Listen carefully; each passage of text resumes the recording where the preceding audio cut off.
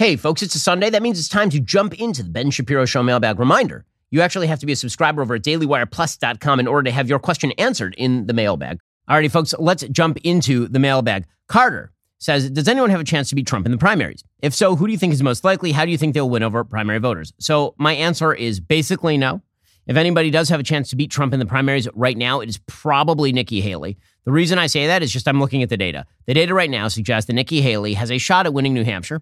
She then moves on to Nevada. In Nevada, she's not even on the caucus ballot. So the caucus is actually the place where you win delegates. She is on the primary ballot, but Trump isn't on the primary ballot. So she, quote unquote, splits Nevada. Then they move on to South Carolina. Now, she was governor of South Carolina. There's a possibility, however remote, that she performs really well in South Carolina. Now, do I think that that is going to translate into a nationwide campaign?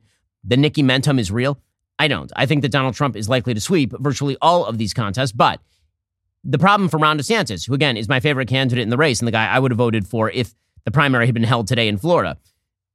The problem for Ron DeSantis, he doesn't have a path.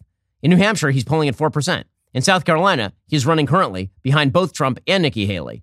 And then after that, presumably Trump will have momentum and Haley will have momentum. And DeSantis, which states is he going to do the best in? Right now, he's trailing Trump in Florida, for example. Carter says, what do you make of Nikki Haley and the idea of Trump winning the moderates by making her VP? So, when it comes to, VP candidates, I think that VP candidates are typically designed to basically fill the holes that your candidacy has. Right? For Mike Pence, Trump had vulnerabilities among evangelicals. Picking Mike Pence allowed Trump to actually fill that hole. With Nikki Haley, presumably, there are a lot of people in sort of the moderate wing of the Republican Party who are not super happy with Donald Trump, and they might be more warm towards someone like Nikki Haley. It doesn't make a lot of sense for Donald Trump to double down on somebody like Carrie Lake because that's just more Donald Trump than Donald Trump.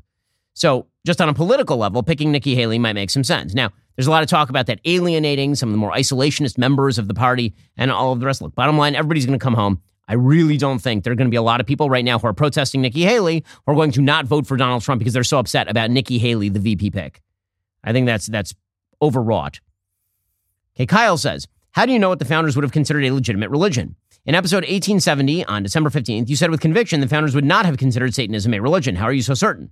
I'm not saying I disagree with you. I do want to understand this point better so I can fully articulate it at Christmas dinner when my sister's leftist boyfriend will be joining us, who told me on Thanksgiving that he is, in fact, a Satanist. Okay, so there is the notion that the First Amendment protects every single religion is not correct. Again, the First Amendment was not meant to protect every single quote-unquote religious practice. The free exercise of religion was meant to encompass a certain number of religions, but not necessarily every single religion. So there's a good piece in the American Conservative that points this out.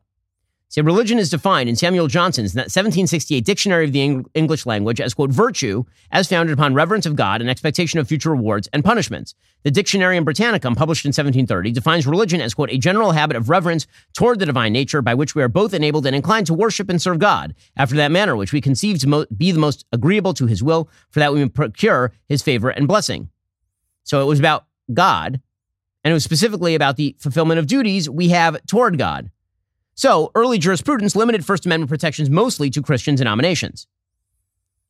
So it is possible, theoretically, that polytheistic faiths like Hinduism might fit the definition if you suggest that a plurality of gods is, in fact, an attempt to worship God, the creator. But how would that actually include Satanism, which is a full-on rejection of God in favor of God's opponent? That would certainly be a very weird constitutional take. Caleb says, is it ever okay to lie? For example, if my wife cooks an awful dinner, is it better to tell her it's good and keep the peace? If she's gained a bit of weight or I don't like her dress, does a little white lie hurt anyone? You should lie. You should tell a fib under those circumstances. Again, a lie with the goal of presumably keeping the peace between husband and wife is much more important than telling the truth about whether you think that she's gained a couple pounds. By the way, let's be real, gentlemen. The reason your wife is asking whether she gained a couple pounds is because she knows she gained a couple pounds. Making her feel bad about it isn't going to solve the problem.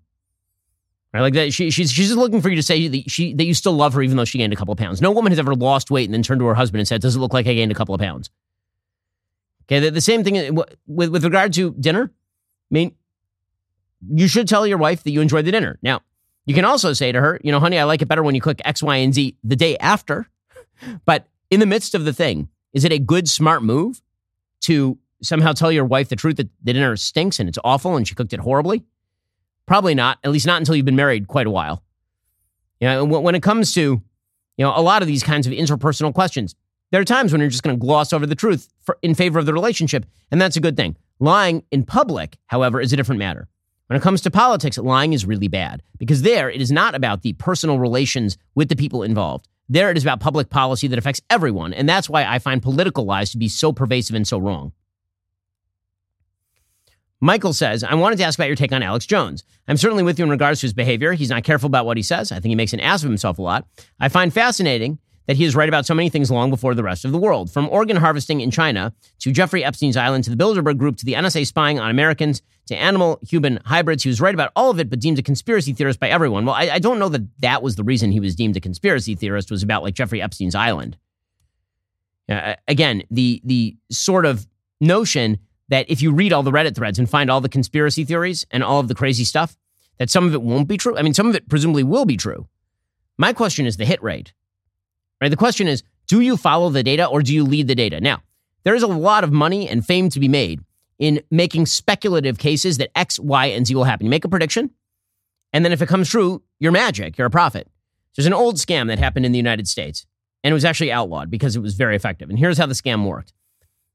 Let's say that I would predict next week's football games. Pick one football game from next week, right? And then I would send to 1,000 people a piece of mail predicting the winner. Half of them, I would say it was Team A, and half of them, I would say it was Team B. And then one of the teams would win. Let's say it was Team A. There are 500 people left who now believe that I can predict the game. Then, for week 2, I would predict another game. Okay, again, Team A and Team B. And for 250, I would send Team A. For 250, I would send Team B. And I would do this over and over and over again. Eventually, you'd end up with a subgroup of people who'd had like 5 straight picks that were correct, and they would think I'm amazing at predicting things. Well, in the way that our current media works, predicting a thing and getting it right counts for like 100 points. Predicting a thing and getting it wrong doesn't really damage you at all. And so the more outlandish your claims, and the fewer people who make that claim, if it turns out to be true, you're going to get outsized credit for making that claim, even if there are 75 other times where you made crazy claims that turned out not to be true. That is my generalized problem, aside from, sort of the abusive language and the insane ranting at people and all of that. Doesn't mean that Alex Jones is always wrong. He's not always wrong. He said some stuff that is right, because pretty much everybody has said some stuff that is right. So I think that Alex Jones is like extremely perspicacious. Is he someone that I would trust to pick a stock portfolio because I think that he's so right so often? I mean, not really. That doesn't mean that he's wrong always. I'm sure there are cases where he's been right and I've been wrong. I mean, that happens. The question is percentage.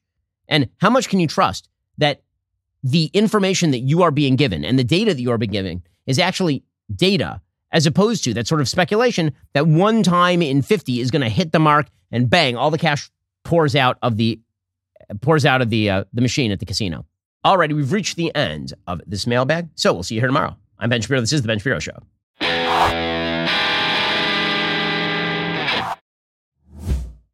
We'll get to more on this in just 1 second. First, Pure Talk believes in American values, and that free should mean, like free. So when you switch to Pure Talk today, you'll get a free Samsung 5G smartphone. There's no 4-line requirement, no activation fee, just a free Samsung that's built to last with a rugged screen, quick charging battery, and top-tier data security. Qualifying plans start at just $35 a month for unlimited talk, text, 15 gigs of data, and a mobile hotspot. Pure Talk gives you phenomenal coverage on America's most dependable 5G network.